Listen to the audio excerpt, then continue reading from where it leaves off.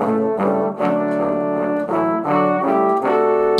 and Benjamin Castle are Americans. Watching the footy. Liam Ryan saying, kick it my way, I want to jump over the pack, and here he comes! Ryan! This is Buddy Franklin! This is the greatest showman! Got the handball off to Myers. Myers looking for the lead of Stengel. Gee, they're good. Gee, they're sharp. Razzle dazzle Rioli. Oh, who else? McDonald! From inside the centre square. Boys kick the goal. Boys kick the goal. From inside the centre. Fat. I can't believe it.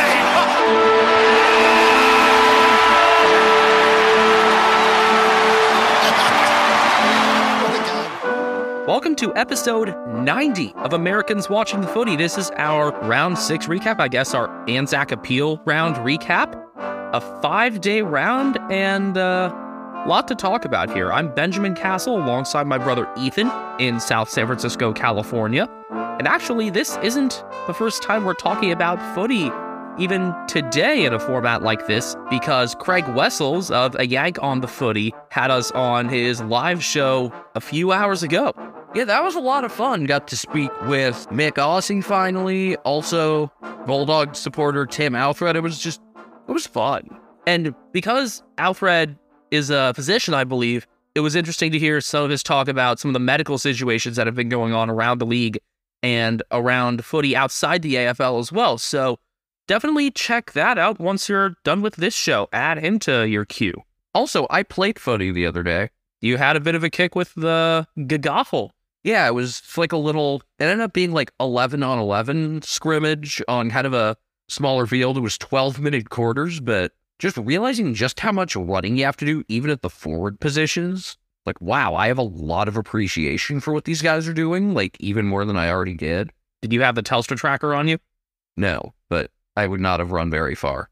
But I might go to a couple of the other clinics and stuff. I'm no way close to being in good enough shape to actually play at a competitive level, but like to have a few skills at least would be awesome. So I'm probably going to go out to another thing Thursday. And yeah, if you're listening to this in the US and you're in the vicinity of a good-sized city, you probably have a small community of footy players around. And if you ever want to get out and just be around people that actually understand footy, that's the way to do it. A late start to the round because this was the first week in which we did not have a Thursday game, so it started with a slightly later starting Friday game, the Len Hall tribute game between Freo and the Dogs, and our trend of being disappointed in the Dockers continues. Freo 10-9-69. Nice. Defeated by the Bulldogs 17-16-118. Where do you want to begin with this one, Ethan? Freo were more preoccupied with talking shit and trying to fight Rory Lobb than they were with actually playing, and it cost them. I think the sequence that really summed up this game came late in the third quarter with the Dogs already up 18.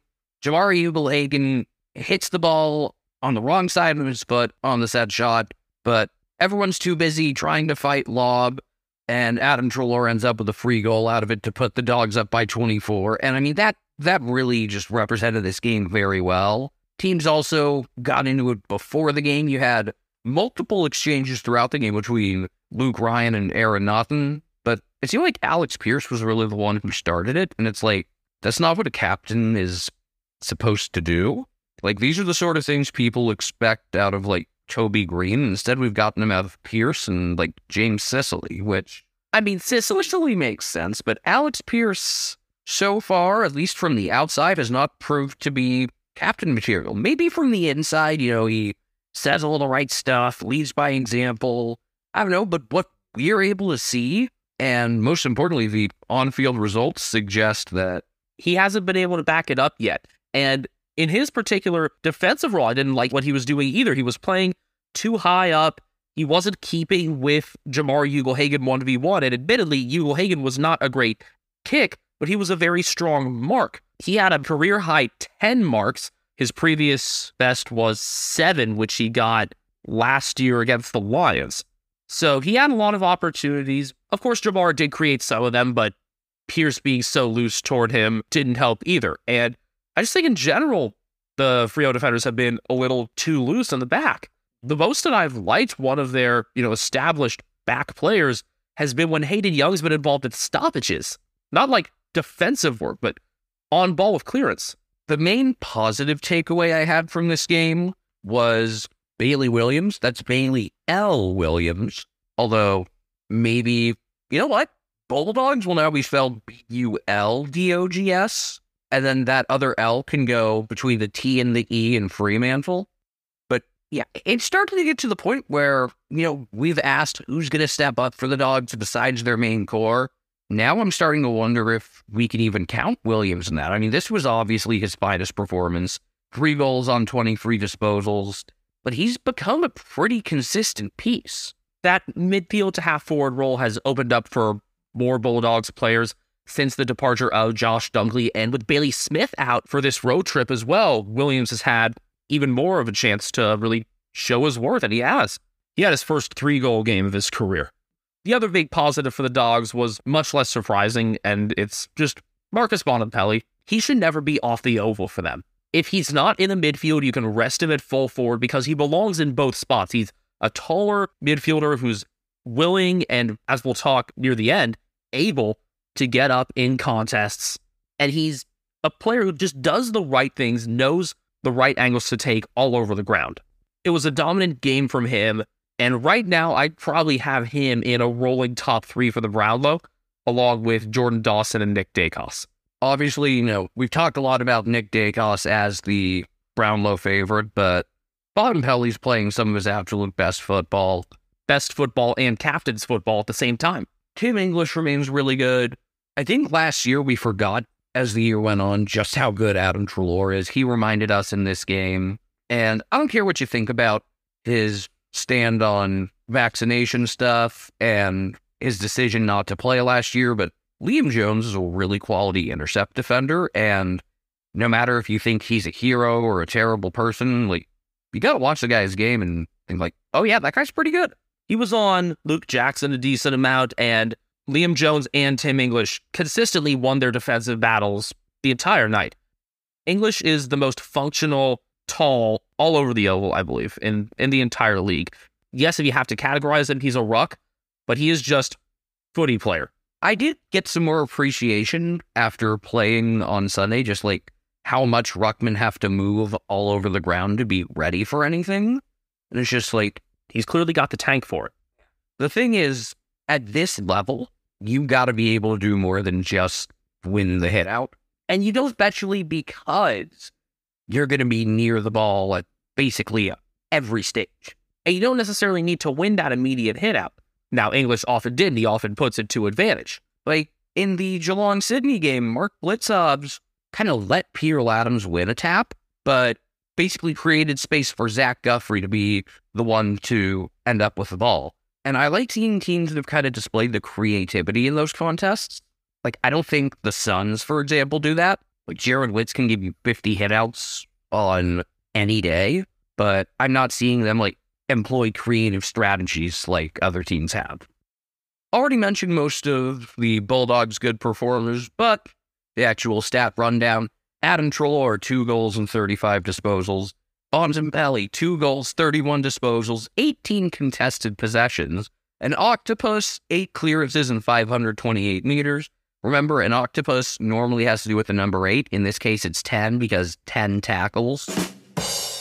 Jack McRae, 29 disposals, 20 contested possessions, 14 clearances. Almost like he belongs in the midfield. I remember there was a game where Luke Beveridge started him, I believe, at full forward in the second half. And that's not what Jack McRae is or what he ever was. Tom Liberatore, a goal, 25 disposals, 16 contested possessions, 8 tackles and 7 clearances. He will not be playing against Hawthorn next week. He got concussed late in the game. Yeah, got sandwiched that as he was going to ground for the ball. Ended up being Andrew Brayshaw and Michael Walters who got on either side of him. There were worries that Brayshaw could be suspended for it. Glad he wasn't. He wasn't at fault there. Ugly geometry is the term for that. Caleb Daniel, a goal in the behind off 22 disposals. Weird to see him playing further and further forward as his career's got on, but it seems to be working. One of the best either leg kicks in the competition still. So he's amphibious. This is a reference to, I believe, a San Francisco Chronicle article. No, it was not in the Chronicle, and it wasn't something from the East Coast, actually. That looks like, Oh, never mind. He was from the East Oregonian. oh, wow. You know what? I thought it was Chronicles. It has that same typeface. This was when an ambidextrous pitcher, Pat Venditti, made his major league debut for the Oakland A's a number of years back. And instead, the headline said, amphibious pitcher, because apparently Pat Venditti is a frog. Doesn't surrender like one. This paper, by the way, based in Pendleton, Oregon, home to a famous rodeo, the Pendleton Roundup. Tim English, 34 hitouts, 20 disposals, and 7 tackles. Efficiency inside 50. Frio at an okay, not great, 46.7. The Dogs, 61.7. That's again where that loose defense in the Frio defensive 50 really costs them. Shocker, Caleb Sarong was Frio's best player again, and in tight spaces. 35 disposals, 19 contested possessions, and 10 clearances. Luke Ryan had 30 from 10 marks and gained 619 meters, but that's just kind of what he does in the back with how slow Frio still are and how much they rely on trying to look for the right angle from the back as opposed to pushing forward and using the pace that their list is capable of having. Will Brody had 26 disposals. Good that he was back in the main lineup. Andrew Brayshaw had 23 and 11 tackles. Sean Darcy kicked 1-1 and had 53 hitouts, but was the less effective of the two rucks over the full oval. Two other little things about this game. The Bulldogs' white jumper sucks. It's that the stripes are too low. Stripes are too big and too low. I loved the look last year. Now it looks like it's something from 60 or 70 years ago that should have been left 60 or 70 years ago. Before, it reminded me of like Aquafresh toothpaste in a good way. Or the Dutch flag. I like how Bulldog supporters just sometimes have massive Dutch flags. Some of them have it in their Twitter profiles as well. Or you could do like Romanian flags for the Crows as well. Or like the flag from Serbia and Montenegro when it was like post-Yugoslavia. It was like the Yugoslav flag without the star when Serbia and Montenegro were together still. The divorce proceedings had already started. What's the other thing? Frio not playing the Kevin Parker song until the start of the fourth quarter. I don't know if it has much to do with their third quarters being shitty, but I feel like it would help. I mean, it's cool to have a badass song before the fourth quarter, but I liked that it was always coming back for the second half. It was the thing. Plus, it like incentivizes the fans, like be in your seats 2 minutes before the third quarter. I don't know if they've been playing the same song every time before third quarter this year, but this time it was Purple Hat by Sophie Tucker, which does not set the mood at all for that. It was like EDM trance stuff for that. No. I liked it being the start of the second half song. You could have a cool fourth quarter song too, but I think like a lot of times if you're coming back to your seats after halftime, you're like in a relaxed state. I can attest to that at going to games myself, or even like after spending, fucking around for 15 minutes at halftime at a high school football game. It's just like, oh yeah, I guess time for the third quarter instead of being all like locked in and fired up. So having that song, I think it actually makes a difference. Either that or just blast Purple Haze is the only other option. There are enough Purple songs. You can always do Highway Star by Deep Purple, one of the cheesiest songs ever. Purple Haze would really fit, though. Anyway, they should work on that. Yeah. Speaking of awesome songs, even as an Eagles member, I couldn't resist. I sang along to Never Tear Us Apart before the game because that's just really special. And I love how Port have really embraced that song and really made it part of their identity relating to the history of some of their supporters. And Port ran away with their game against the Eagles in the second quarter. They kicked 6-1 as West Coast capitulated early again. They were pretty much even in the second half, but there wasn't really that much investment from them, knowing that the result was decided. Port 16-13-109, defeating West Coast 10-9-69. Nice again. Positive signs from the Eagles. Jai Culley was playing more forward, and while I don't want that to be his long-term role, he did kick 4 goals, including one, like, close-range torp on the run thingy, and another where he barely got his foot to it. It was like, it felt like a very cheap 4 goals. One time where I actually agreed with Dermot Brereton. I saw very little of this game. I was watching a high school badminton match, actually, which was actually pretty fun, and I got free food out of it after. I mean, I would have gone even if it wasn't for the free food. So yeah, I mean, 40-9 second quarter. That was your game. Yep, as I said, 6-1. What else to talk about? Ollie Lord's debut had some first game jitters early on, got over them to kick a couple. He's going to need to be important over these next few weeks.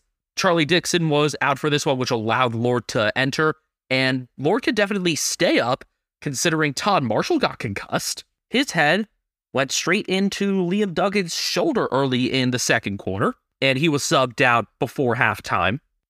Also, another reason Lord could get more opportunities this year is because Mitch Georgiades did his ACL in the Sandful. So he's done, and who knows, that could have been his last game for Port in general because his contract's up and he's a Westerner. I don't think Georgiades' injury hurts Port as a team that much. I think it just hurts him as a player because he kind of loses chances to audition. I don't know if he was going to factor into Port long term, whether he's going to go west or wherever he ends up. Just this throws a wrench into his career path. As for Ollie Lord, apparently his grandfather played for Geelong in the 50s and 60s, mostly 60s. He won the Brownlow in 1962 and the Cargie Greaves. That's Alistair Lord, not to be confused with the Alistair Lord on Essendon's list. I'm not sure if those two are related, but learned this on Twitter from Rory Kilpatrick. So Thanks, Glico. Future Cat? I guess we got to start the Future Cat watch then. But Lord was described on the broadcast and then by Ken Hinckley as kind of an old school player who's willing to crash contests and kind of go against the grain a lot. And that sort of aggression has definitely been missing from Port at ground level. So glad to see that. So Alistair Lord, the one on Essendon's list, does not appear to be related and is from South Australia. So maybe he ends up at Port eventually. Lord swap, will we just call it a conversion? I was just thinking like wife swap, but with like fiefdoms. Other biggest takeaway from Port is that Jeremy Finlayson is continuing to do really good work going forward from ruck contests. He only took 11 contests and only got 5 hitouts off them, but Port scored 3-1 from those 11 ruck contests he took. Thinking about how Ken Hinckley has adjusted his role since he arrived at Port and how it's allowed him to get a permanent spot in the list. Hinckley's actually been moving around a lot of players this year. Travis Boak's gone to the wing in a half-forward spot. Neither he nor Ollie Wines are taking center bounces as much, and that's allowing just that younger trio of Connor Rosie, Zach Butters, and Jason Horne-Francis to attend more bounces. Rosie and Butters were already doing that, and they often had been running together on the oval anyway. Now they have a third piece that they can work in there. Darcy Byrne-Jones continued his good work as a pressure half-forward that started as a sub role in round 4. Now he's got his first 2 multi-goal games of his career back-to-back. And also with Todd Marshall out, watch for Ryan Burton to have a more prominent role as a forward. I thought that was kind of a move out of necessity, but Burton's a good long kick, and he had a goal in the fourth quarter. That young trio did do the most important work in the trenches for Port, and it's no surprise, given his productive day, from the center bounces forward that Connor Rosie was best on ground and won the Peter Badco medal. Rosie, 2 goals, 1 behind, 29 disposals, 714 meters gained. Zach Butters, 25 disposals. Willem Drew, a goal, a behind, 25 disposals and an octopus. Ollie Wines, 25 disposals, 13 contested possessions. You thought I was going to say it, I'm not going to this time. Dan Houston, 22 disposals, 506 meters gained. Trent McKenzie, 16 disposals, 520 meters gained. And Jeremy Finlayson, 5'2", which is just awesome, especially considering his wife's condition has only gotten worse. I thought he was probably my second pick for the medal after Rosie. And about Drew, he's just been having a really good start to the season. And there was a Port fan on Twitter who asked, when is anybody outside a 25-kilometer radius around Alberton Oval going to start talking about Willem Drew? Well, hi. I measured it as the Adelaide Crows fly as 1, and we're just under 13,000 kilometers away from Alberton. We know he's good. Catch up, rest of Australia. Tim Kelly, unsurprisingly, was the disposal leader for the Eagles. He's had a solid season, which would get more recognition on a better team. 34 disposals, 15 contested possessions, and 8 clearances. Andrew Gaff had 32. Please stay healthy because Luke Shuey can't. He hurt his ankle and was subbed out. Jake Waterman kicked 1-1 from 23 disposals and 10 marks. He should not be taking ruck contests, especially if Bailey J. Williams is starting to look a bit better there. 37 hitouts, 21 disposals, 16 contested, and 13 clearances. Just developing more with more time. I don't think he's going to be that first-rate guy because Harry Barnett exists and will hopefully debut at some point this year. Jaden Hunt had 19 disposals and 8 marks, but a nice older addition to the list. And Tom Barris had 17 disposals, 12 intercepts, and 10 marks. More independent and looks more like himself, honestly, without Jeremy McGovern there. GWS 13-9-87, defeated by Brisbane 16-12-108. 3 things. Benjamin and I kind of called it. I, in particular, called it. Tom Green watched the game with the Tom Green fan club. Remember, he was suspended for a dangerous tackle. The jumper clash was not as bad as I thought it would be because the gold was so light for Brisbane. I still would rather have seen them in white or the Giants in black or Brisbane in just their home maroons, but it wasn't as terrible as I thought it would. The Giants' charcoal jumper is badass. I think it's the best clash jumper in the league alongside Richmond's yellow. The GWS Twitter icon is now all charcoal, which makes me think that's what they're going to be wearing for Sydney Derby this week. They usually do. Makes sense. And Charlie Cameron. Yeah. 7 goals, tying a venue record. Stuart Lowe kicked 7 in a 49-point loss for the Saints against the Kangaroos in round 8, 2002. Weird to see a big goal haul like that in a loss of that margin. And Cameron's second goal. I mean, he's got a hand on the car, right? He has to. You know what they should do to decide it? Should be one of those, like, everyone puts their hand on the car. Last one to take it off wins goal of the year. Off. Yes. Fly MrBeast to Australia. It would get so many more people caring about footy. Fuck it, do it. That Cameron goal, if this was done with a soccer ball, it would just be a normal, nice goal, you know, centering pass, and he kind of just tapped it in. But this is done with an object that should not do that. And it was one of those ridiculous goals. You know, there are 2 types of ridiculous goals. One type is the, you know, as you see it happen, you go, whoa, like the Zach Dewey goal last week. And the other is the one where you kind of have to go back, rewind it, and go like, wait, did he really just do that? More than did he really just do that? Did he really mean to do that? The answer to both questions was, fuck yeah. You could tell just by, like, where he was looking and what his reaction was. This was intentional. And it was awesome. I believe the word is deadly. So that's my biggest takeaway from this game. The biggest things for me, on a team level, on a structural level, the Lions did a good job getting numbers back in defense and really forcing GWS to slow down. You didn't see much of that orange tsunami in the first half in particular, and the Lions led by 19 at halftime. So they did meaningful work then kicked 5 goals to 1 in the third. And that allowed me to just kind of go and focus on Geelong and get ready for that. So that was nice of them to put it out of reach. Yeah, the Giants did work their way back into the game somewhat. And impressively, they did it without Sam Taylor because he really did his hamstring in the earlier part of the third quarter. I don't think you realized, Ethan, how severe it was when it happened. Yeah, when I saw it, it was kind of like, ooh, that might not be good. Oh, okay, he looks fine. And then he wasn't fine. And I knew right away because it reminded me of some of the reactions from Luke Shuey in the past and Joe Lamarty this year. Just that sort of anguish at knowing what the injury is. So for the Giants to stay in the game and actually win the fourth quarter without Taylor was some nice resilience there. It did force Harry Himmelberg to go back as a defender, which I'm totally okay with. I like him being able to be in that swingman role. But the biggest individual takeaway I have, other than Charlie Cameron, is that Jack Payne was really effective as that free defender, that extra guy in the back line. Harris Andrews was playing against Harry Himmelberg for much of the game before Himmelberg went back in the fourth quarter. But in the first half, Payne had game highs with 6 marks and 7 intercept possessions. And again, Sam Taylor was healthy for the first half. Nick Haynes is going to have to do a whole lot of intercepting without Taylor, and I don't think he's particularly great at it. I think he's okay.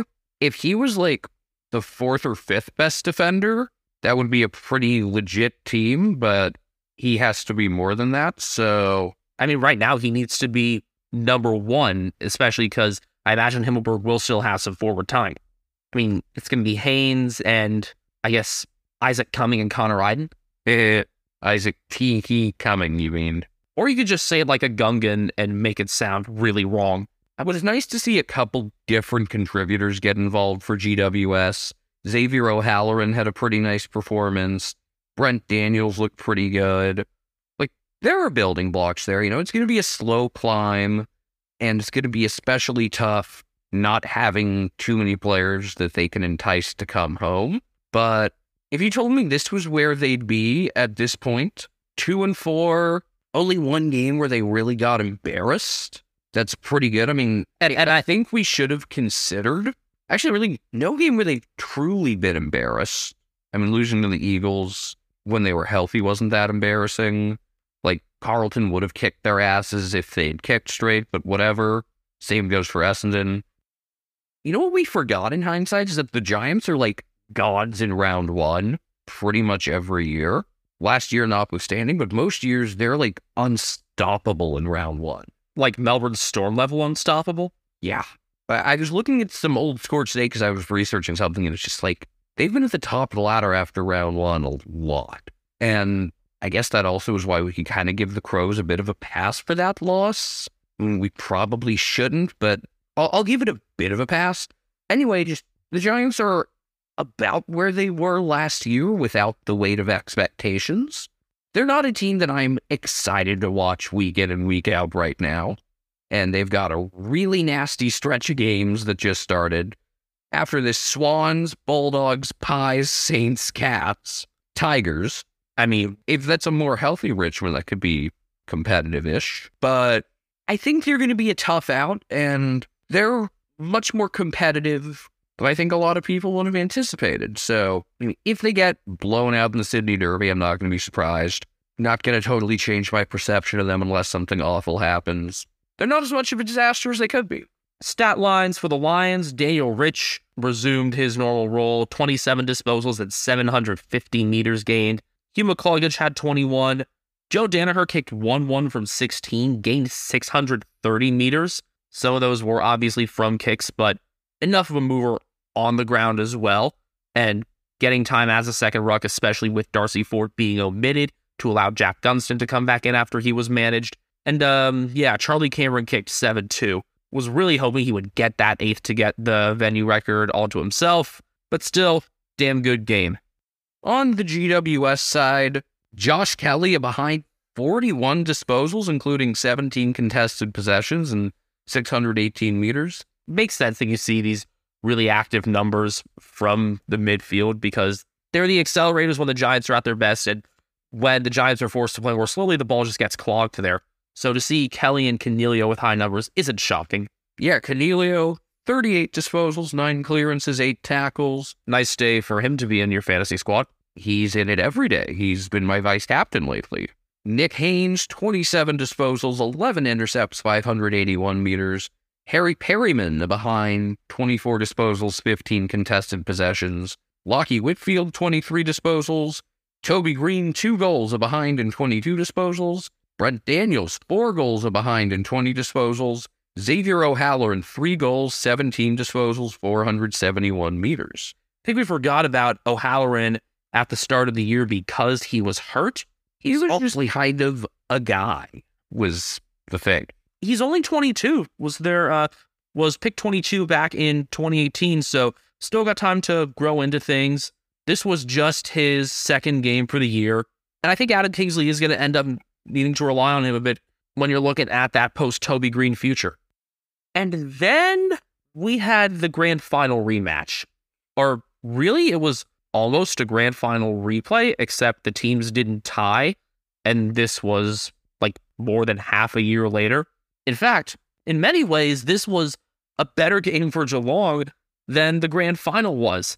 Max Holmes was able to play, he had the return of Sam Simpson and still kicked a couple, and the margin was bigger.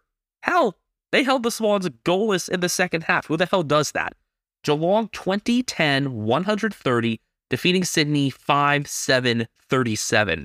Yes, it's an undermanned Swans side. No McCartan brothers, no Rampy, no Buddy, even though he isn't what he used to be, no Marty, no matter.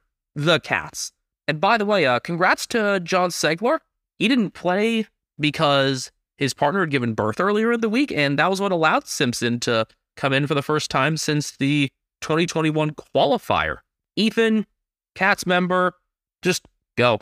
Just like last year's grand final, I regret not drinking more while this game was going on, but I was in a very good mood, and it's like, I'm not going to go to the fridge. I'm just going to sit here and enjoy this. Sam Simpson coming back, holy shit. He made a real case to stay in the lineup. So with Segler likely being back in next week, and and Buse needing to slot back in, I mean, seems like a great time to manage Zach Toohey, which I saw someone on Twitter suggest, forget who, but it seems like a logical time. It seems like a time to manage somebody, I don't know, but this is, you know what this is? Fun. Suffering from success. Having too many good players and not enough spots is great. Also, shout out to John Segler's wife or girlfriend for giving birth the week of a game where you really didn't need a true ruckman, because as much as I don't think he's a very good player at this stage of his career, I think you gotta have him in there against Essendon, so really good timing on that. I mean, maybe you could still do it with the Blitzobs De Koning mix. I really liked how that worked, and I love that De Koning was just like at one point playing up the ground on the wing. This kid's such a fucking ridiculous athlete. This was a really complete performance altogether. As usual, the Cats were great off forward 50 stoppages, whether it was, from a throw-in or a ball up. That's something they'd kind of been good at against the Swans before. Cam Guthrie was not perfect, but he was way better. Jack Bowes, holy shit, he's really getting familiar with what's being asked of him and starting to settle in nicely. On the defensive side, yeah. Yeah, exactly. Kind of playing as right around, it seems like most of his better plays came right around the edge of the defensive 50, kind of that area around there on the edge of the center square. I saw Galea giving up fewer frees, starting to figure it out. I think not playing against the tall obviously is a part of that, but also just getting more comfortable and playing next to Sam De Koning and playing next to Tom Stewart. Good things happen. On the Swan side, Nick Blakey was awful, which is weird because I think he's a really good player, but he was getting punked repeatedly in the first half. Maybe that all-chaos team selection is making more sense now. And then, I don't think this was a game the Swans were ever meant to win. You're going in to face the team who won the grand final against you. They're bringing up the flag. It was going to take more than just a good game for the Swans to win this one. There are some games the teams are just not meant to win. If you're going in to face a team when they're retiring a, legendary player's jersey or something, you're not going in to win. But the lack of fight, especially in the fourth quarter, was a concern. The 3 points they kicked in the second half were their worst for a second half since round 12 of what year? Let's go with 1913. 1971. I was hoping historic, but I was hoping for some pre-war shit. But pre-Sydney? As Craig from Yank on the Footy expressed earlier today during the live chat he was doing, the game of the SCG is going to be a much tougher test. That's just a tough place to play in general, and I'm sure the Swans will have a fired-up crowd and just be a better team at that point, be healthier, and they'll be locked in after getting humiliated like this. But yeah, that they didn't at least, keep the deficit to 70 is concerning. Unless I get evidence in the next couple weeks to prove it otherwise, I'm going to think of this game as an anomaly for Sydney. Well, they're going to have some chances to prove themselves. Sydney Derby, then at Collingwood, then they host Freo, which sounded a lot more appealing a while ago. then at North, then they host Carleton before the bye. Had a fun contest with them last year, I believe, in the Sir Doug Nicholls rounds, where the Blues did their typical thing and held on late. Oh, and coming out of the bye, then they got the Saints and a trip to the GABA. So this could be fun. I think we'll know more about them. I don't think we've really seen the Swans at their best other than like parts of the Richmond game. And I mean, against first two rounds at Gold Coast and then at home against Hawthorn, who you would expect them to handle. But they've lost 3 of 4 now. Yeah, I still think they'll figure it out. They've just got to make sure that the psychological effect of this game doesn't get to them, because all of a sudden, if they let this stick with them, they'll see anyone wearing hoops and just start shitting down their leg instead of realizing, hey, they're a really good team, but so are we. So it's about how they handle this and how they handle the rematch, which again, I think they'll be in good shape for. And last year, they had a stretch where they lost 3 out of 4. Then they won the next 2, had a bye, lost 2 of 3, and then didn't lose again until the grand final. So they're not that far off from where they were at this time last year. Like 5-1 last year, 3-3, sure, but tougher schedule. I'm not sounding the alarm yet. If they lose to GWS somehow, then it's totally okay to overreact and panic. Like, I don't know if you could overreact. I feel like that would just be reacting. Patrick Dangerfield once again played some of his best footy at Cardinia Park. A goal, a behind, 31 disposals, 14 contested possessions, 13 score involvement, 7 clearances, 592 meters gained. He came into the round as the number 3 rated field kick in the league, which was not something I expected out of him, but the Cats continue to be really strong from center bounces, and he's the reason from that. They scored 4-3 from center bounces, and their only better performance within their past 60 games from center bounces was in the grand final. And again, this is without Reece Stanley, who hadn't been playing that well. This is without John Segler, who doesn't have too many skills besides hit-outs, but still pretty staggering showing. Just embodying kind of what David Kay has been talking about a lot when I've listened to him on First Crack. The game is about getting the ball out of congestion from inside to outside, and Danger's doing that from the bounce. Cam Guthrie, 24 disposals. Max Holmes, 23 disposals, 537 meters gained. When I think of Max Holmes playing footy, I think of spin moves, because he's got those. Tom Stewart, 23 disposals, 505 meters gained. Honestly, was a little bit quiet. Didn't notice him a ton, but hey, he gave me 100. Yeah, he did his job. All the defenders did. Jack Bowes, a behind in 19 disposals. Jeremy Cameron ended up with 5 goals and 17 disposals, even though he never really had that dominant stretch. It was just like so comfortable watching him and Tom Hawkins do their thing. Chaps Chat Cats, this was fun. Saying, I'm really glad we were at full strength this week. Having no key outs really helped us put up 120 for the 3rd week in a row. It would have been tough if we were missing our 2 ruck options, our best small forward, and the defender who would usually be assigned to Papley. We had one Papley celebration, but it was subdued and early.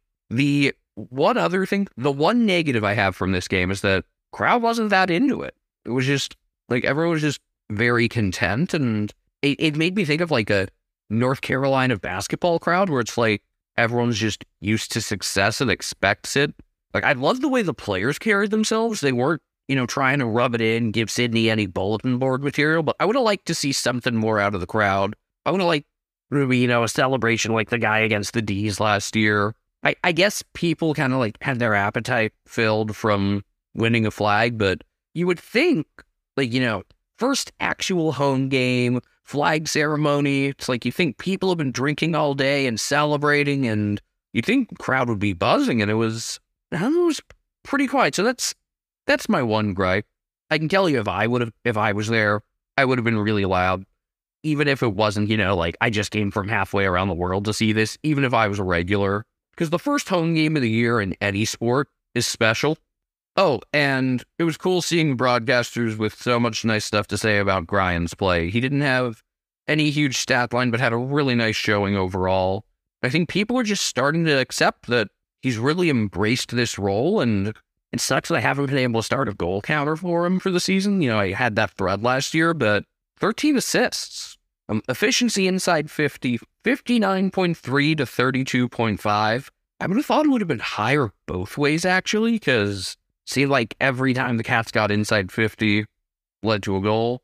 I guess the Swans, it's just, there weren't any, memorable sequences of them putting on a bunch of pressure and not scoring. I think it was just, they would put it in and get projected immediately. Oh, yeah. So the Swans did stuff. Luke Parker had 21 disposals, 12 contested possessions. Robbie Fox, 17 and 11 intercepts. But he's not going to be playing next week because he got concussed from late contact with Mitch Duncan. Fox was on the ground. Duncan really couldn't do much, wasn't pinged for it. Errol Golden had 16 disposals and gained 472 meters. Isaac Heaney, a goal from 14 and 8 tackles. James Rowbottom had a behind from 13 disposals, but most notably, he was an octopus. And that's just kind of the way he plays. Don't forget, you can find us on Twitter at Americans Footy. That's where most of our commentary is during games. Individually, I'm on Twitter at Castle Media. That's Castle with a K. He usually says that, but I did this time. I'm on Twitter at BenjaminHK01. Brian Harambe, the footy cat, is sleeping just very calmly, has been out for a bit, and he's on Instagram, a cat named Brian. By the way, you can always tell which of the two of us is tweeting for the Americans Footy account because we initial our tweets. I think it's nice for the people who get us somewhat regularly into our feed to know, hey, this is which one of them is actually thinking these things. The other way we could have done it is one in lowercase, one in uppercase or something. I think this is better. It could just be some very mundane play and all of a sudden you just see me screaming, just Aaron Hall gains a lot of ground. Jackson Pryor playing well along the boundary. Interesting that we both chose players who have been in and out of the best 22 this year. I wanted to think of someone that wasn't, someone that normally gets yelled about. Well, success then. We pick up the action with Sunday's games, and I expected Hawthorn to lift at least a little bit in Launceston.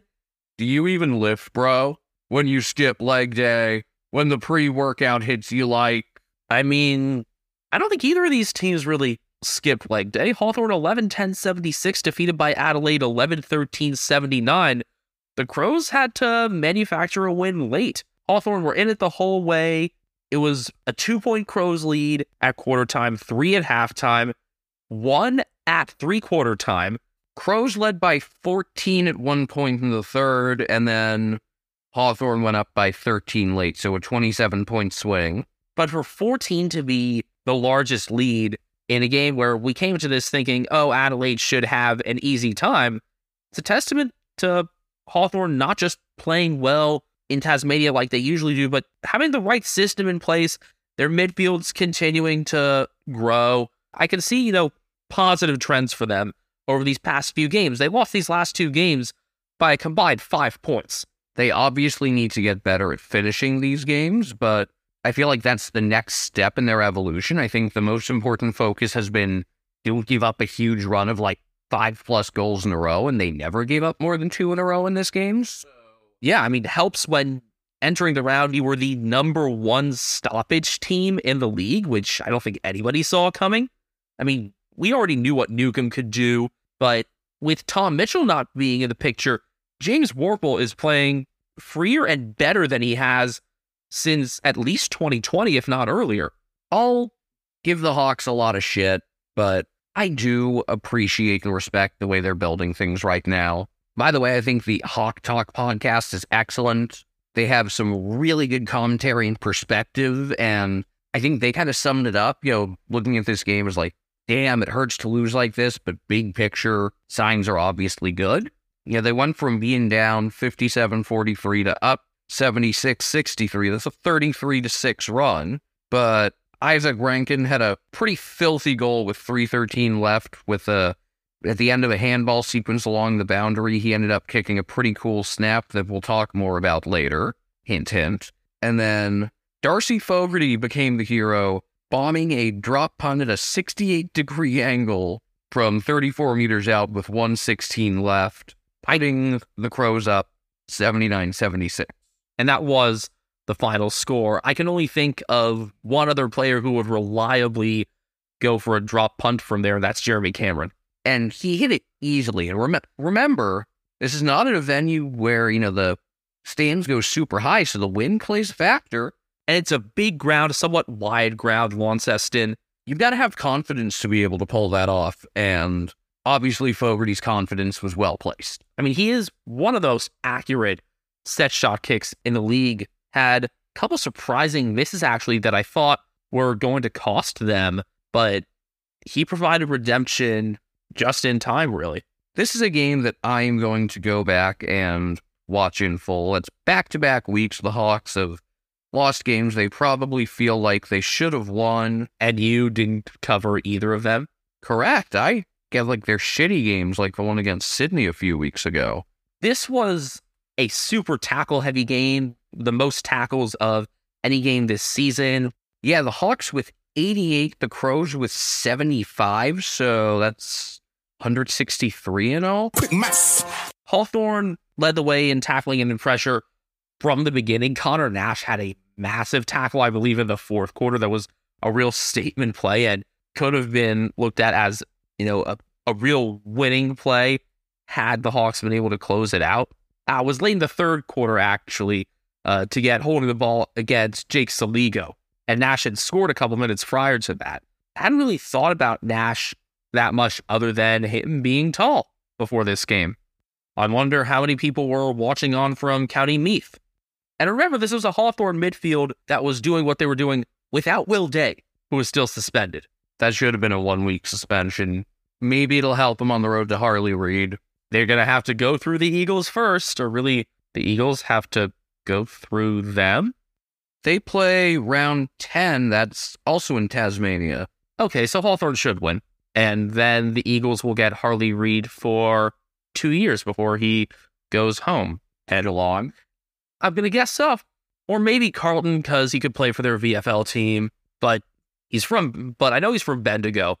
So you could draw an even closer dusty comparison if Richmond won in on him. I don't know. Hopefully he's compelled to stay longer term wherever he is. That's what you want to see out of these younger pieces most of the time. Other positives for the Hawks. Sam Frost's most positive game for the season thus far. He was strong in his one-on-one battles. He had 10 intercepts. And Jarman Impey was a good mover off halfback.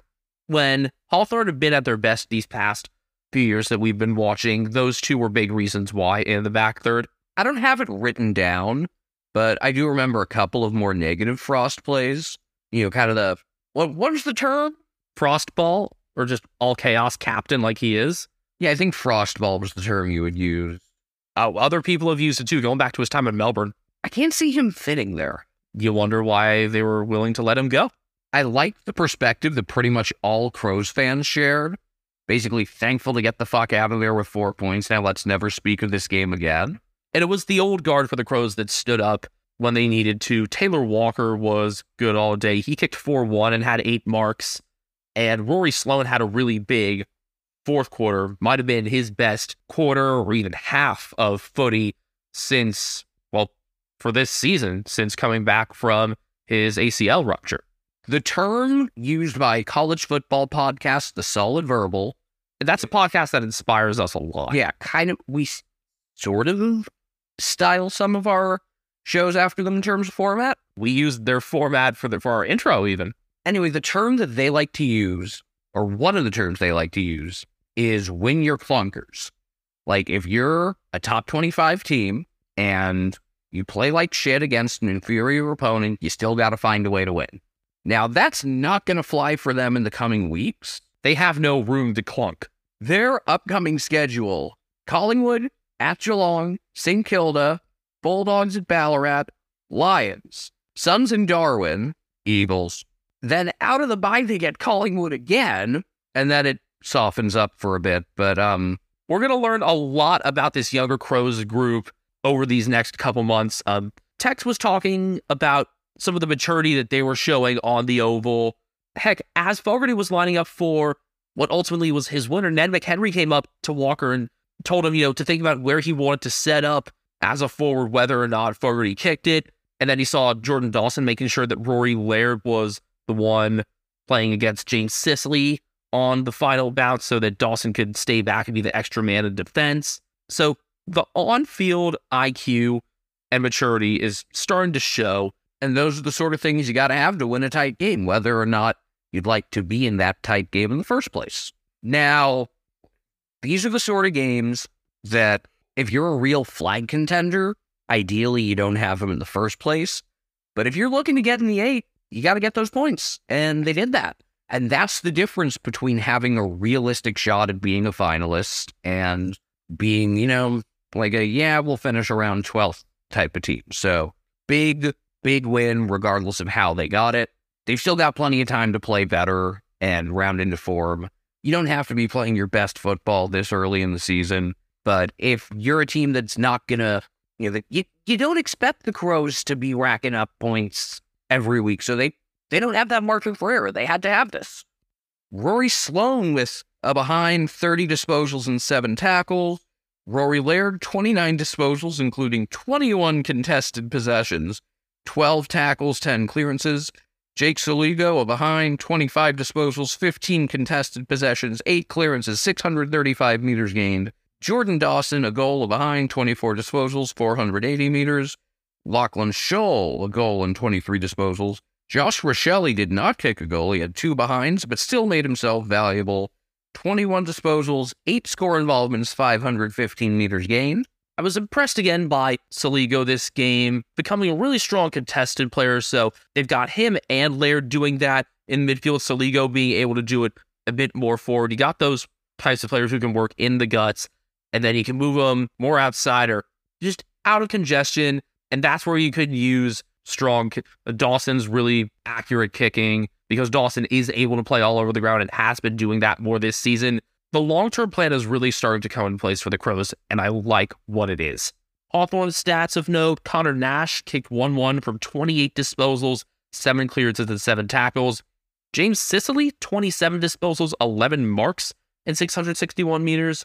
I should have given the captaincy in my team to Jai Newcomb, 26 disposals, and octopus, 7 clearances and 483 meters. Carl Amon kicked a goal from 22 disposals. He did kind of get murked on the big Rankin goal. Just kind of swatted him away. Brian Myers' friend James Warple had a goal from 21 and 8 clearances. So a good mix of some of the older faces, but also the younger to, I guess, middle age range of Hawthorne's list starting to come into their own. So you weren't watching the end of that Hawks-Crows game that closely, Ethan, because you drew the Blues Saints assignment. That's right, Carleton, 8-12-60, defeated by St. Kilda, 12-10-82. It's time to consider that the Saints might be legitimately good. I still think they've got that new coach smell, and at some point that wears off and teams start to figure out how to play them, but you look at who they've played and who they've beaten so far, and you gotta be impressed, even if you're like the most skeptical person on the planet. Remember, they beat Frio, which doesn't look as great, blew out the Bulldogs, who have been playing very well since then, beat Essendon, that looks good, blew out the Suns, lost by more than the final score suggested to Collingwood, and then rebounded with this. I mean, I've got my complaints about Carlton, but this win is impressive. Again, they're still a bit shorthanded, being without Max King. Tim Membry and Jack Steele were back in for this one, and you could tell those guys were present from early on. Tim Membry and Jade Gresham play very well together, and they both find a way to make their impact without kind of stepping on the other's toes. They bounce off each other well, and before this week, most of my Jack Sinclair commentary had been about his hairstyle, usually not positive. I was really impressed. Like, his final line of 27 disposals, cool, whatever, that's good. His work along the boundary, his footwork, his ability to handball and create space and keep plays alive, really impressive. And he's got to be one of, like, the top 5 players in the league in terms of just, like, how he plays along the boundary. Those were my biggest Saints takeaways from this game. Sinclair is doing more along the wing up toward the midfield as well. He's always had that slingshot ability, and you put it together, it makes sense that St. Kilda are the number 1 team in moving the ball from their defensive 50 to their forward 50. But thus far this season, the Saints are also the best at preventing their opponents from doing the same. And that's where the half-forward group is really coming in.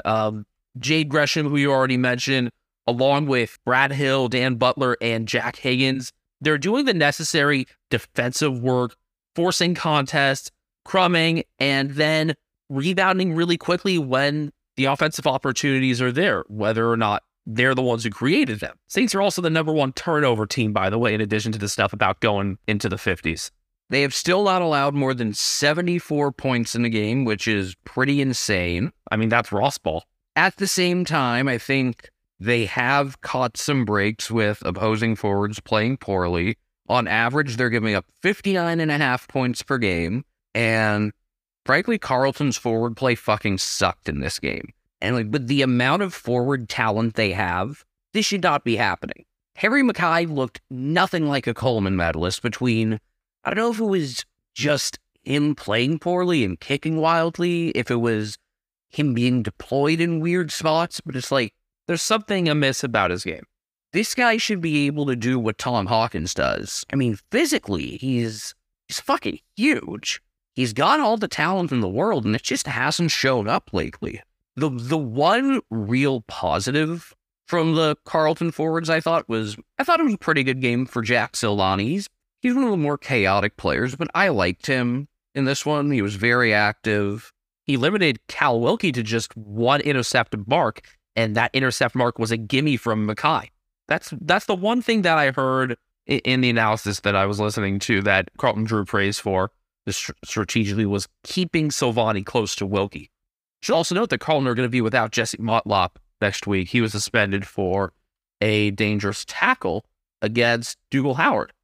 Now that I've watched it a few more times, yeah, I get the suspension. The head hitting the ground first is always going to do it these days.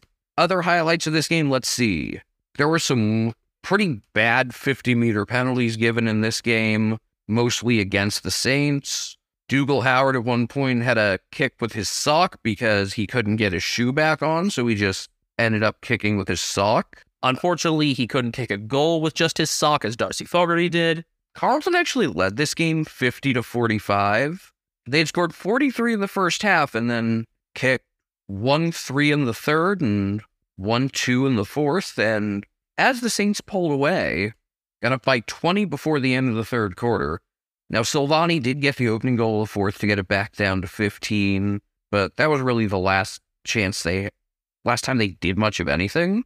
Carleton seemed uninterested in finishing this game, where they were just going through the motions last, 5-10 minutes. There was a Mitch Owens goal with 17:24 left that restored a 21-point lead. He kicked from 62, and it was, just far enough that Jacob Wiedering couldn't chase it down to the goal square. I like Mitch Owens, Machito Pepper. I also like the old Saints logo, which I saw in a few banners. The stick figure with a halo. Something really funny about that to me. Stats for this one. Mentioned Sinclair already. Hunter Clark, a goal, 20 disposals, 468 meters. Jade Gresham, a goal and a behind on 20 disposals. Rowan Marshall, a goal, a behind, 21 hitouts, 17 disposals. Machito Pepper Owens, 2 goals, 16 disposals, and Dan Butler kicked 3-1. I thought Josh Battle, it was interesting. Commentators had a lot of positives to say about him. I noticed him on a lot of negative plays, especially in the first half. I think his game kind of ended up being a very eventful net zero. What's a battle? Interesting next few weeks for the Blues, by the way. Yep. After they presumably handle the Eagles, though it is in Perth, still the Eagles just aren't healthy enough to really put up a fight. Then they host the Lions, host the Bulldogs. Well, that game's with Marvel either way, basically. Carleton home game, though. Then it's their home game against Collingwood. Not that whose home game it is there affects much, but we'll call it Carcall because of that. Then at Sydney, at Melbourne, Essendon, and then it gets a little easier with Gold Coast before their bye. So the form they've shown these couple of games, if that keeps up, they're going to get punished, and you're going to see all sorts of Michael Voss discourse. I mean, we talked about him just letting his guys play last year, and that's definitely still the case. The problem is, they're looking for the obvious connections to the Colemans. They're looking too long when they've got the pace in the middle. They've got the depth again in the midfield with most of their best 22 out there. And also, they just need to vary their targets in the forward 50. Obviously, it can't be Motlop next week, but Corey Dern needs to be worked into things more in particular, even though he did have that, one kick that cost them finals last year. But he's had more than that in terms of, what the fuck plays. But he's got to be the third or fourth option right now, either him or Silvani. And he's a damn good third option. I'll talk my shit about that play especially, but he's a skilled player.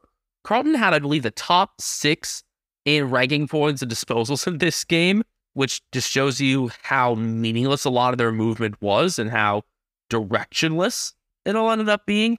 Adam Chera had a goal from 39 disposals, 7 clearances at 625 meters gained. Sam Walsh, 38, 26 uncontested possessions and 9 marks. Blake Akers, 36, 11 marks and 644 meters. Patrick Cripps kicked 2 behinds, 34 disposals, though 22 of his were contested. He's still that guts player in the middle. George Hewitt had 29 disposals and gained 30 meters. Is that right, Ethan? Yep. That's why I put it in there. Yeah, wow. You want to talk meaningless. Nick Newman. Hello, Newman. 28 and 10 marks. Few of those contested. Jacob Wiedering, 22 and 9 marks. Maybe a few more contested. And then, in terms of goal kickers, Harry Mackay kicked 1-2 from 17 disposals at 14 marks. He's got so much marking ability. What happened to the goal kicking? And Charlie Curnow kicked 3-3 from 15 disposals. All 3 of those were in the first half, and I had predicted that he would kick 6 in this one. And, I got halfway, but, and you got that Charlie seems going to have a huge round. Yeah, wrong one, though. Also, Ross Lyne is now 6-0 against Michael Voss. That is maybe my favorite Sir Swamp Thing stat, Ross versus Voss. And that Ross was sitting there for the taking last year.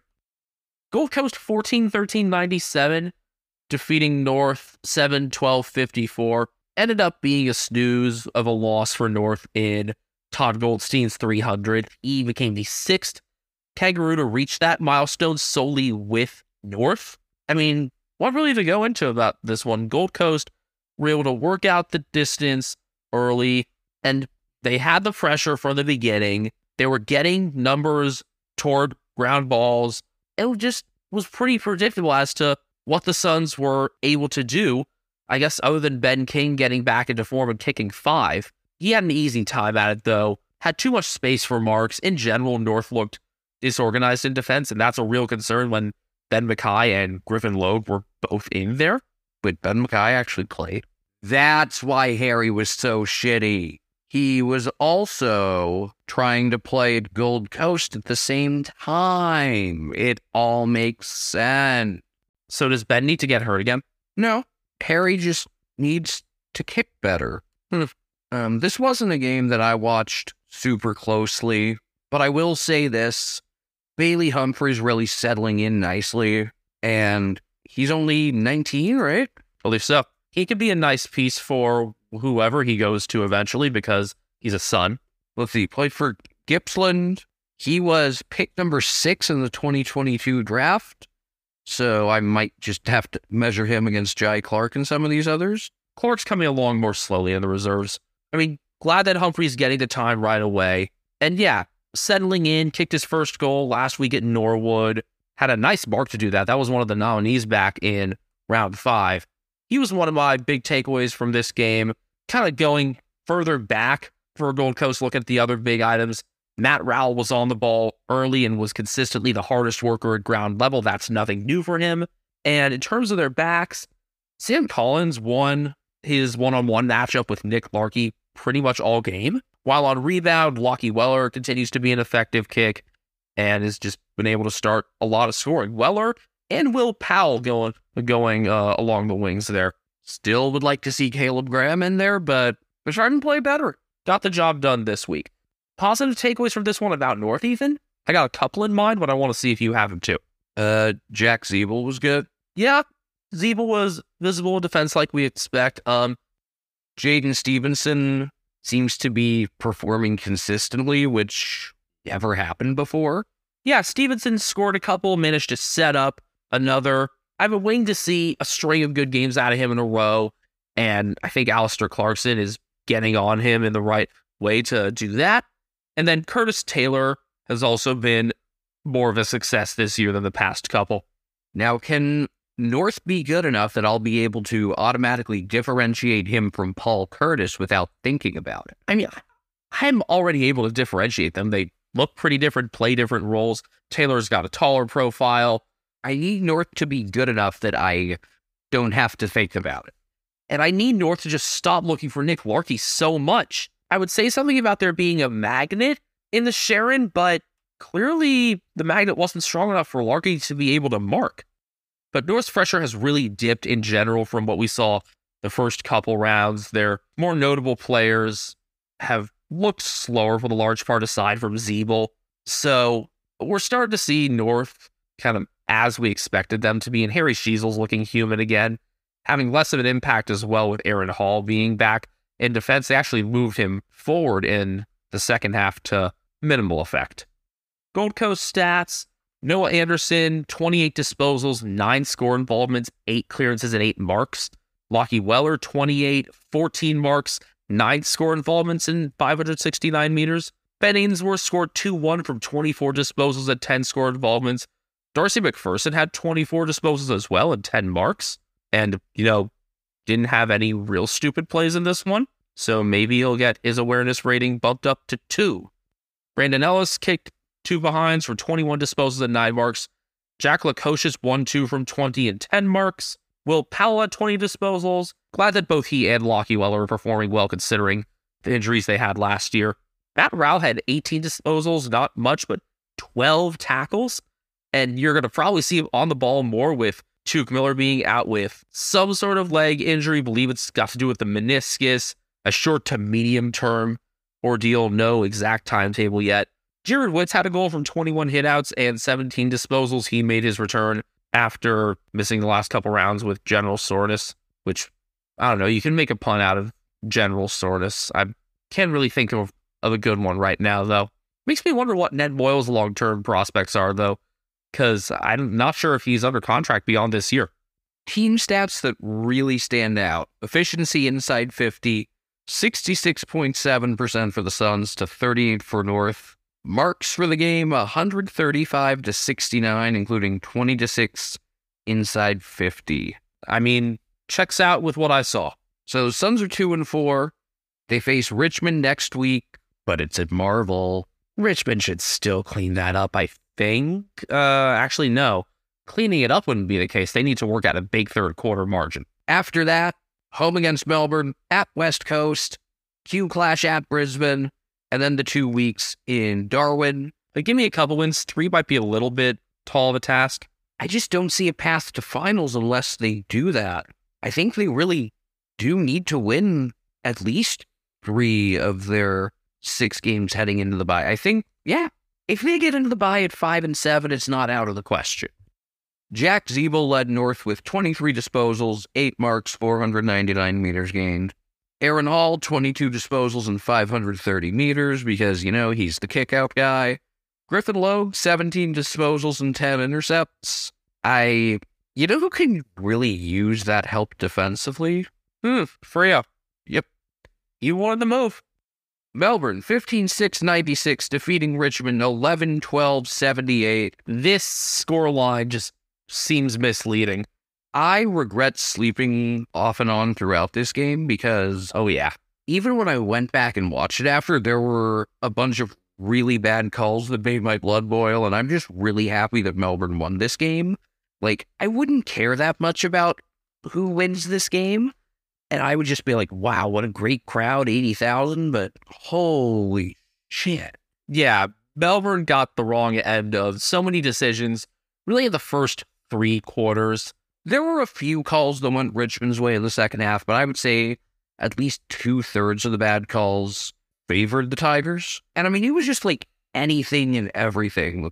Really, Morris Rioli not giving away a 50-meter penalty to Alex Newell-Bowen when he wasn't the one on the mark, but wrapped him up. I will say this, Rioli, like, showed his hands pretty quickly, like, shit, I didn't mean to do that, but nobody's been getting that benefit of the doubt, so why does he suddenly? You had a protected area 50 against Jake Lever, even though he was behind the man standing on the mark. Clearly, the rule is that it's, 5 meters in all directions for the protected zone, and I didn't see actually many complaints about that from people who knew the rules, but still, it's like, have some feel. It didn't impact the play in the slightest. As I remember, Razor said after a controversial game one time, I only read the book, I didn't write it. I like that phrase. It's like a cool way of saying, I don't make the rules, I just enforce them. I think this was after a controversy around the siren in a Hawthorne game. You had Camden McIntosh kicking at Stephen May while he was on the ground and nothing really being done about that. No fine, nothing. Richmond got off to a great start in this game. They went on a 25-1 run to close the first quarter. Noah Cumberland kicked 3 goals in that first quarter. They led by 14 at half. Demons cut it to 2 with a Clayton Oliver goal after the third quarter siren, and you felt like that was the big swing. And then sure enough, the fourth quarter belonged to the Demons. I think it belonged mostly to Jacob Van Rooyen. Was just about to say he was excellent. He didn't get the Rising Star nominee for this round. Jai Coley did, but Van Rooyen's going to get his. And I think it was probably just because he didn't have a great full game. He had a great fourth quarter. He was really struggling for opportunities in the first part of it. And I saw a lot of Melbourne fans online calling for him to be dropped after having no impact. And then there he was. After Cade Chandler kicked his third goal of the game to take the lead early in the fourth, Van Rooyen took a hanger over Noah Balta. He then missed his next shot, but got a pack mark right after that and kicked truly there. So 2 goals in a space of a few minutes. At that point, Melbourne led by 16. So when the game was on the line, he was there. He's barely 20 and he's able to do that. A lot of players that age, a lot of athletes in any sport would get discouraged by not being involved for so much of the game. Not him. He rose to the occasion. And I've just been so happy to see different players being there for Melbourne, especially in the goal-kicking department, between Van Rooyen, Chandler. Alex Neil-Bullen has quietly had 1 goal every game. And I was asking you this before we were on air, Ethan, like, if you went through Melbourne's best 22, how many players would you go through before you said Alex Neil-Bullen? At least 15, I said. And that's not a knock on him. It's just they have other quality players. He's a quieter contributor. He's been that way. He's never been someone that I've said, like, you need to drop him. But he's never somewhere it's like, oh yeah, he's, this huge centerpiece. Van Rooyen just adds a different dimension to their forward group, being the big contested mark guy. Because they've got guys like Kazi Pickett that make plays off the ground. You've got guys that can kind of weave in and out like Bailey Fritsch. Van Rooyen adds one of the few things that was lacking, especially without Luke Jackson. And with Max Gawn being hurt these past few weeks, he was back in this game, and you could really feel that he was back because Melbourne were looking for him a lot. But yeah, you didn't want to rush him back into a whole lot of contests, and they didn't have to. Richmond once again played an undisciplined fourth quarter, although this time they weren't just trying to fight or talk shit or whatever. They just missed 5 straight set shots at one point, and there's some pretty easy ones in there that I don't know if they would have won, but they would have at least had a fighting chance in the final minutes. All the while, their pressure dropped off. I've been really happy with some of the work that Trent Cotchin and Marlon Pickett were doing to apply pressure in the forward half, but I noticed that starting to taper off in the third, and it was absent for much of the fourth, and Jacob Hopper vanished after a strong first quarter, where he was arguably one of the best players on the ground, along with Jaden Short, who was definitely Richmond's best of field throughout the game. But this is just another trademark Richmond loss that they've had these past couple years. I went through and looked back at their results because I wanted to make sure I had this correct. Since the start of last season, Richmond have had 14 non-winning results, 12 losses and 2 draws. And they have registered 8 of those 12 losses after leading at 3/4 time. And they led at 3/4 time in both of those draws as well. That's 10 of 14. Then they took the lead in the fourth quarter in 2 of those other games. 12 of the 14 games that Richmond have lost or drawn since the start of last year, they had the lead at some point in the fourth quarter. The AFL X score isn't the be-all and end-all. Sometimes it doesn't accurately represent the degree of difficulty or ease of a kick, but it tends to be pretty reliable for set shots at least. And Melbourne's expected score from this game, 83.3. Now, this doesn't factor in rushed behind, so you can add in one more point for that for Richmond, in which case their expected score would be 84. Example of how AFL X score doesn't always tell the full story. It measures that Charlie Cameron goal just being a kick from 14.4 meters out in a 38-degree angle. So that has an 89% chance of a goal, but that's not really what happened. Again, set shots are where that shines. And Richmond missed 5 in a row. So yeah, can scrutinize those all you want. I also really noticed a positive impact of Brodie Grundy in the second half. He was dominant in the ruck and in the clearance work off those immediate contests.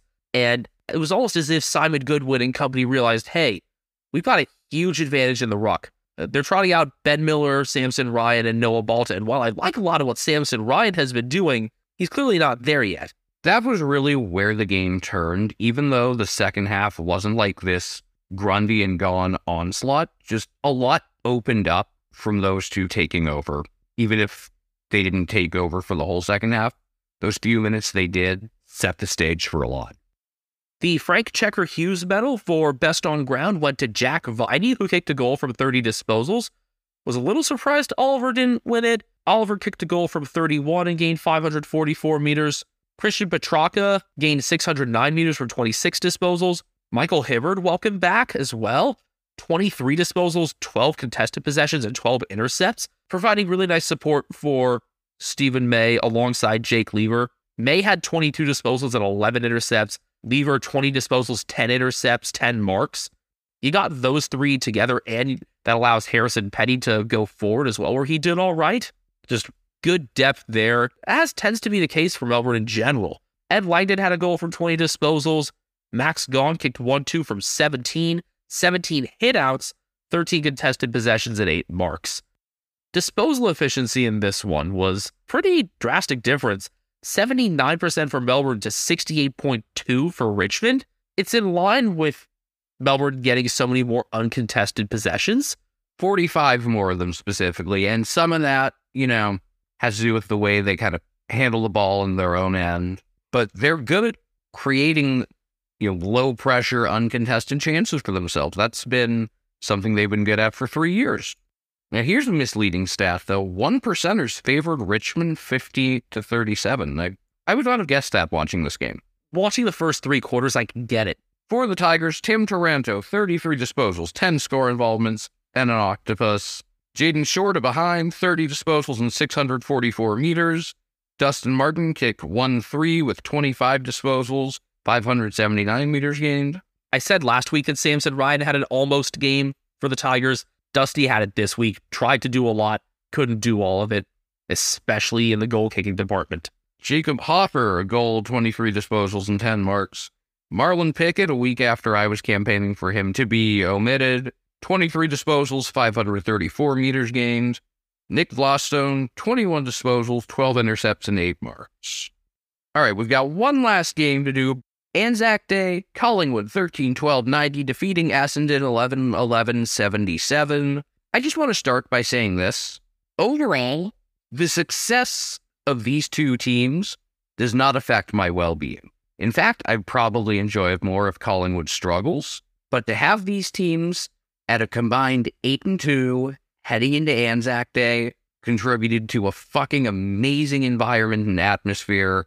Second largest home and away crowd ever, largest Anzac crowd ever, more than 95,000. So in the space of 24 hours, you had, well, I wouldn't say 175,000 fans, because you probably had at least some subsection of people that went to both games, but 175,000 times the things to scan tickets either vibrated if you're doing it off your phone or made the bidding sound or whatever noise it may be. but as a lot of people went to watch the footy. And best of all, it was not just a big crowd, it was loud. I mean, you had like 40 to 50,000 people screaming, "Ball!" every 5 seconds. Sometimes with Anzac Day, the game is such a big cultural event. People are going to show up. People were into this. This was fun. And ultimately, Collingwood did Collingwood things with a 44-3 fourth quarter. I thought the first half of this game, while it was close, was not that exciting. It was exciting if you just are really into that low-scoring, high-pressure, ground-based contest, which this game definitely was, and I got a lot of enjoyment out of it. I also just embraced how much this felt like a September game. Oh, that part, definitely. It felt like finals footy. The pressure was high, going both ways. There was very little open space anywhere on the ground. One-on-ones were kept really tight the whole way. Nick Markman played a good first quarter, and Collingwood trailed 20-2, but Jordan DeGoey scored from 54 at the quarter-time siren to cut it to 20-10. Collingwood went into the half with a 37-35 lead, although Kyle Langford had a goal after a Collingwood fan just dropped the ball in front of him instead of handing it to him. Might have given him the Italian arm gesture afterwards. Oh, he did. The whole thing was really funny, and Langford afterwards just like pointing at him and smiling was perfect. Could we have given that fan a 50 and forced him to watch from like 50 meters away at a worse angle? That would have been really funny if someone had done that. So I'm all for it. I'm not in favor of like just ejecting fans for something like that, but the idea of giving a fan a 50-meter penalty is, I think just conceptually, it's really fun. Collingwood's clearance success in the second quarter opened up the game. The Bombers evened it out near the start of the third quarter, and I guess exceeded it for decent enough stretches because they scored 6-1 in the third. They were getting more meaningful connections in a lot of different spots. A couple important possessions again for Kyle Langford. Archie Perkins stayed really prominent even after he got a little bit of attention on the bench. Looked like he might have banged up his leg, was testing if he could jump, but came back on and kicked a goal to bring it out to 10 points in the middle of the quarter. In all that, though, Jaden Laverty went down and tried to come back, but couldn't stay on for long. So the defensive structure for Essendon was disrupted there. They had Nick Hind in from the beginning rather than having him be that late burst guy as the sub. Not dead Ben Hobbs was the sub instead, so that's the spot where he came into the game. The more I think about it, the more it makes sense that Essendon's defensive struggles came with Laverde out, because I think he's one of their better intercept defenders, and I don't know if that would have been enough, but maybe it would have slowed Collingwood's roll a little bit. I said at the end of the third quarter that we were into the Pies are still a chance territory. This wasn't like we were at the GABA and trying to struggle through BT commentary about it. We stayed really invested in this. 28 points isn't all that much considering what Collingwood can do. And they did. It started with Billy Frampton, who had gotten absolutely bullied by Sam Draper to set up the last goal of the third quarter. Frampton marks in a pack from Oleg Markov to cut it back to 22, and then there were a couple of big missed opportunities for Essendon, including one 45 seconds after this, where Sam Wiedemann, who otherwise played a very good game and has had a very good year overall, hit the post on the run. If he converts that, the lead's back out to 28, and I don't know if Collingwood ever really get that momentum going. Instead, barely 5 minutes later, it's a 9-point game. Clearances for the quarter are 11-1 Collingwood after a Nick Dacos goal. Then Trey Rusco, who up until that point had been kind of an eventful net zero, but had a really nice fourth quarter. He hit Jack Ginnivan in the middle. That cuts it to 3. Just a reminder, at this point, Collingwood were without Scott Pendlebury. He'd gotten an eye poke and did not return for the last 15 and a half minutes of clock time. So Collingwood worked this back from a 22-point deficit without Pendlebury, in addition to the outs they already had coming into the game. Bombers had their other big chance to restore some momentum, but Jai Menzie missed on the run from 31. I like Menzie. I believe this was, his 8th game? But unfortunately, he showed but he's still got some learning and developing to do, including this miss, and just seemed a little overwhelmed in the fourth quarter altogether. I don't know if that's because of the stage. I'm going to say it's probably more just to do with Collingwood being really good in those situations than him being like overwhelmed because there were a lot of people watching. Yeah, when I hear you talking about experience, Ethan, it's not, experience necessarily in terms of a whole lot of games played, considering there's a lot of youth in this Collingwood list. It's experience in the clutch, experience in close games late, and in coming back in the fourth quarter.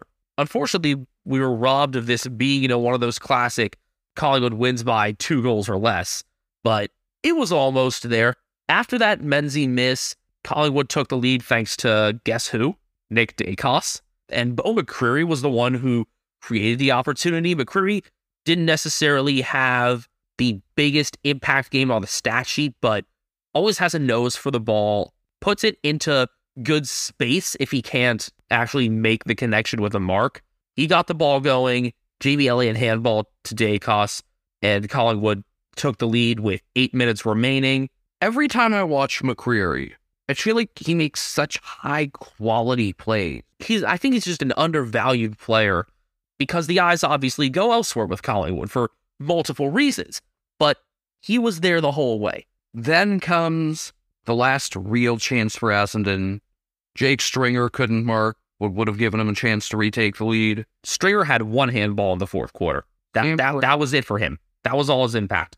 Sam Draper drew an obvious free kick against Ash Johnson in a ruck contest, and then Draper had a kick from 34 that would have put him back in front. He missed right, and you really felt like that was it. Sidebottom ends up scoring a goal less than a minute later. That stretches the lead out to 7. Essendon tried holding up a sign with a pair of aces and poker chips to say all in. I have an issue with this. What, is that we've already seen enough betting ads in Australian sports? No. My issue is that these signs are too obvious. The point of having these signs is to, disguise something. Ramen noodles. Like, Hawthorne's ramen sign, nobody on the outside's going to know what that means. Like, when a college football team holds up the Cinderella Burger King sign, nobody outside of their team knows what the fuck that means. That's what it's supposed to do. That wouldn't have affected the outcome of the game. Collingwood ended up getting that last goal, McCreary after the siren, which kind of killed the vibe. The siren goes, and then we have one last kick, and then everyone gets to celebrate. I mean, the biggest cheer had already happened, too. Yeah. But Steel Sidebottom closed out this game really well. Really consistent performer. Had it not been for Nick Dacos being Nick Dacos, I would say Steel Sidebottom was your obvious best on ground. I think the votes would have to go, obviously 3 for Nick Dacos, but I'd go 2 for Sidebottom and 1 for Darcy Moore, who I thought did a really nice job as an intercept defender, usually kind of at the front of Collingwood's own 50. And I was worried that he wouldn't be able to do that as much, having to cover for Nathan Murphy being out, but Moore was able to keep in that same role because of Trey Rusco doing enough positive things, as well as Frampton being able to stay back enough. That was partially because Nathan Kruger ended up being the main ruck, came in after just 1 VFL game, and hey, this time he didn't fuck up his shoulder. He got subbed out, but that was a tactical sub. For Will Kelly, brother of Essendon's Jake, and they're both sons of Collingwood CEO Craig. They're the first pair of brothers to play against each other on Anzac Day. I liked the way Essendon carried themselves after this game. They looked disappointed, pissed, not lying on the ground, destroyed, but you tell they felt this was an important game. They understand it's one that means a lot to the club and to the fans, but they didn't look like completely broken inside. Now, I hope they have a hangover heading into next week, considering they played Geelong. Then they got trips to Port and to the Gabba before Dreamtime. That's a rough next 4 weeks, especially coming off this result. And it's a short turnaround as well, obviously, because it's just 5 days between Anzac Day and the country game on Sunday. By the way, Geelong just released currencies for this game that have a bunch of wheat in one of the stripes. Really, really playing into it. I love it. So what are Essendon going to do? Something that creates a clash? Probably. But I don't think you can be that disappointed in Essendon. I think they ran into an unstoppable force down the stretch. And they were a movable object? Yeah, they left 15 points out there, but they're getting better. And I thought Will Snelly was really nice. I really like how he's played all over the ground, and he's someone I gave no thought to before this year. So I'm not going to rip on Essendon too much. And even if this kicks off something of a losing streak for them, they've put themselves in a good position where they can afford it. And as long as they put up a fight and don't just get completely rolled over, it'll be hard to be too negative about them. Also want to mention, going back to Darcy Moore for a second, great post-game speech as well, really putting the game into context of the greater meaning of Anzac Day as a holiday. It was an excellent speech. I thought when Nick Dacos came up to receive the medal, he spoke well. He spoke very briefly, but clearly had been trained for this. It's very obvious he was born for this. And then after he talked a bit about the game, Darcy said all the right things and more about the day. All the right things and more. Oh, God, I didn't even try to do that. I'm going to go for a little bit of Nick Dacos discourse as we get into the stats here. He's good. So he had 2 goals in the behind, 40 disposals, 604 meters gained, but 29 uncontested possessions and 7 contested. I think the disposal numbers stand out. The fact that enough of them were effective were good, but even if he didn't have a lot of contested possessions, when he did win the ball in those spots, he ended up creating really good opportunities out of them. My opinion on him is he's a really talented 20-year-old, and even if the numbers are a bit inflated, you watch the kid and you see just how skilled he is. He plays way above his age. I did think he and really the entire team in the third quarter, their handballs kind of sucked, and then they got that together and finished strong. Josh Dacos, 30 disposals, 10 score involvements. Steele Sidebottom, who, how Nick Dacos plays older than his age, Steele plays younger. Steele does not play like he's 32. And also, he looks 42 with a shaved head. It looked very freshly shaved, considering how blind it was compared to the rest of him. Well, Chrome Dome did good work. 30 disposals, 10 score involvements, and a goal. Jordan DeGoey, 2 goals behind, 28 disposals, 12 score involvements. We said it would be really poetic in a sense, or just topical if he had a big game against Essendon, considering he was linked to them all of last year. His goal at the end of the first quarter was huge. It got lost in everything else, but that was huge. Tom Mitchell, I didn't really notice him throughout the game much until the fourth quarter, but 23 disposals, including 16 contested possessions, 8 tackles. John Noble had maybe one of the most interesting plays of the day. He finished with 22 disposals and 489 meters gained, but what I'll remember about him is he had this awful kick that went out of bounds, giving Essendon a great chance. He redeemed himself by spoiling the ensuing kick, but Andrew Phillips ended up handballing to Alwyn Davey Jr. for a goal. Still, just to see Noble bounce back like that instantly was pretty impressive, and that's the sort of thing that during film review the coaches will be all over. Braden Maynard had a really bad turnover lead to a goal, but still ended up with 8 marks, 19 disposals in the behind.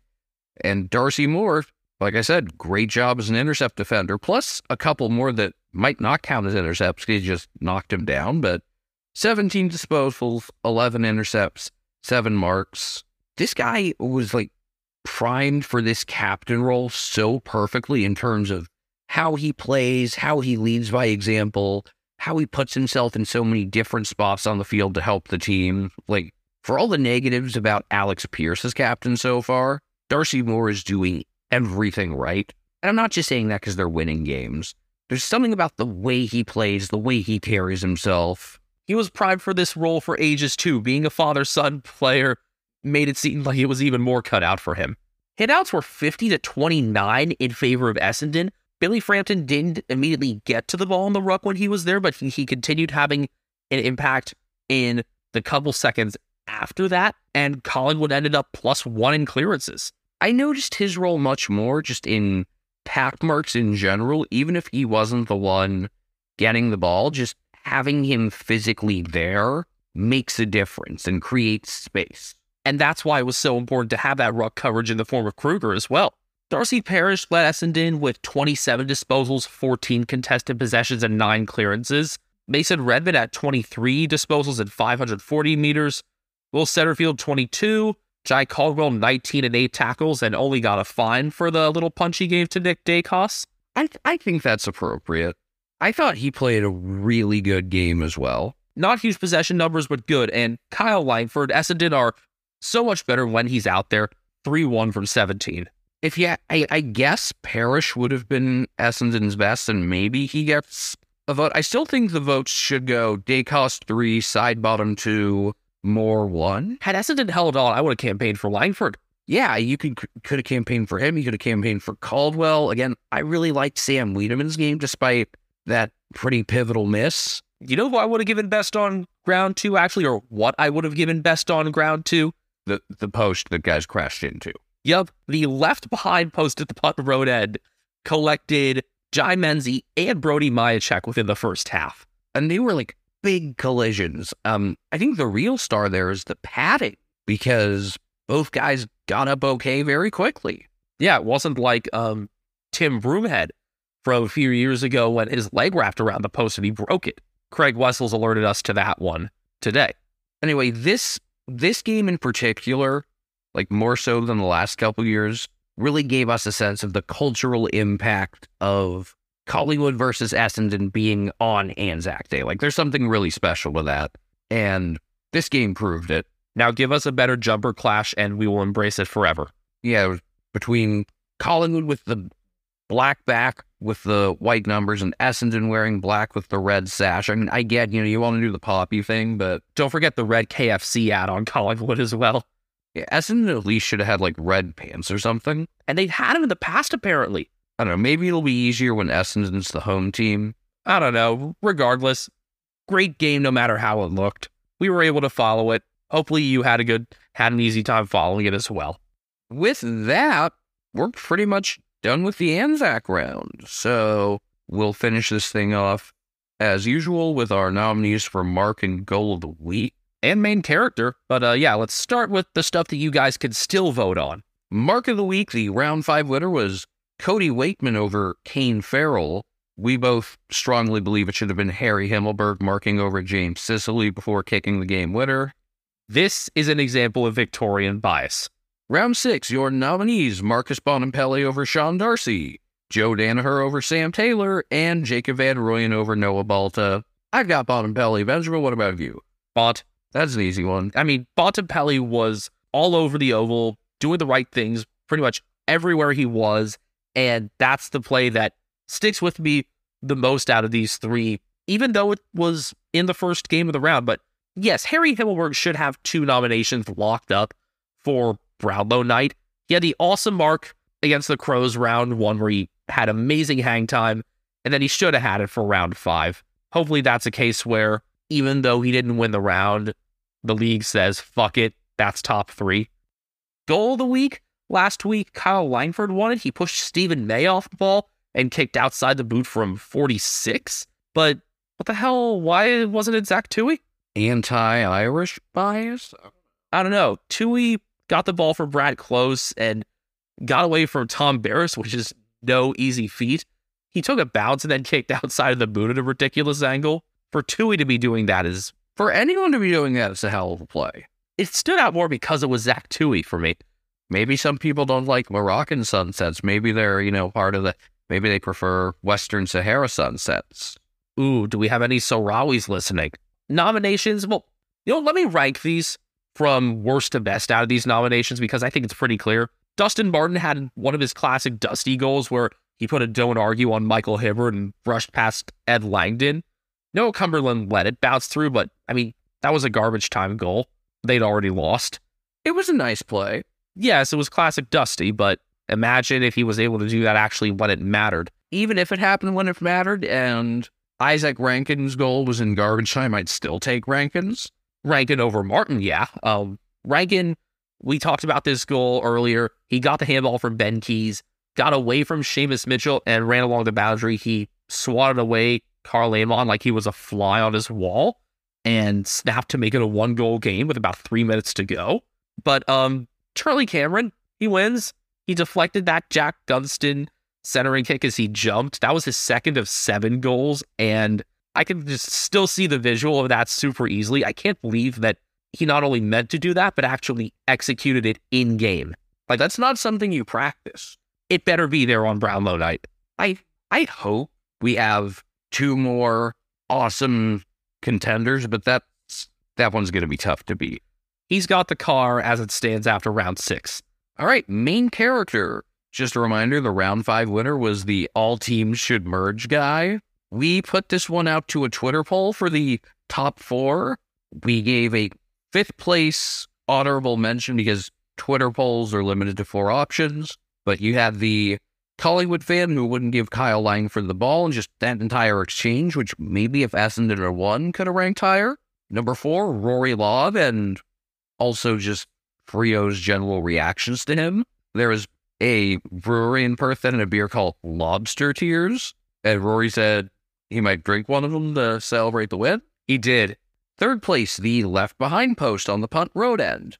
Number 2 for his 7 goals and obvious goal of the year candidate, Charlie Cameron, but number 1, the winner, is Nick Dacos, and perhaps more so, the camera regularly showing his family celebrating every time he did anything.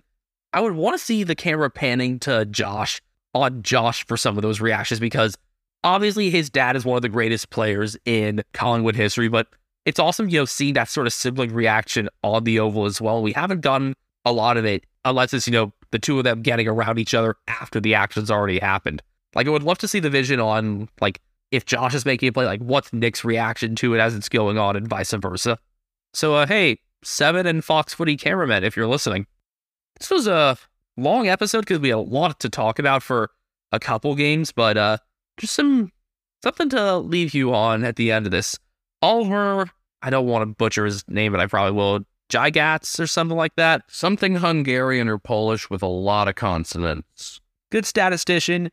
He said this is the first time that St. Kilda is first and Collingwood is second after round 6 or later since 1966. So, Sainters, something to get excited about, I guess? Something more to get excited about? Yom Kippur is like a couple days after the grand final, though, so maybe let's not get too ahead of ourselves. It's still going to fall during the High Holy Days, though. Round 7 is going to be here very, very quickly, considering we're recording this late Wednesday Australian time, so we're going to turn around and record our preview tomorrow. So you can end up listening to these 2 episodes in very quick succession. Don't forget you can find us on Twitter at Americans Footy. He's at Castle Media with a K. Benjamin's at BenjaminHK01. Brian Harambe's on Instagram at @CatNameBrian, and he's still sleeping here. He's actually twitching right now. He's clearly in REM. And hopefully soon I'll be sleeping too, and hopefully soon this episode will be out. Final estimate, hour 58.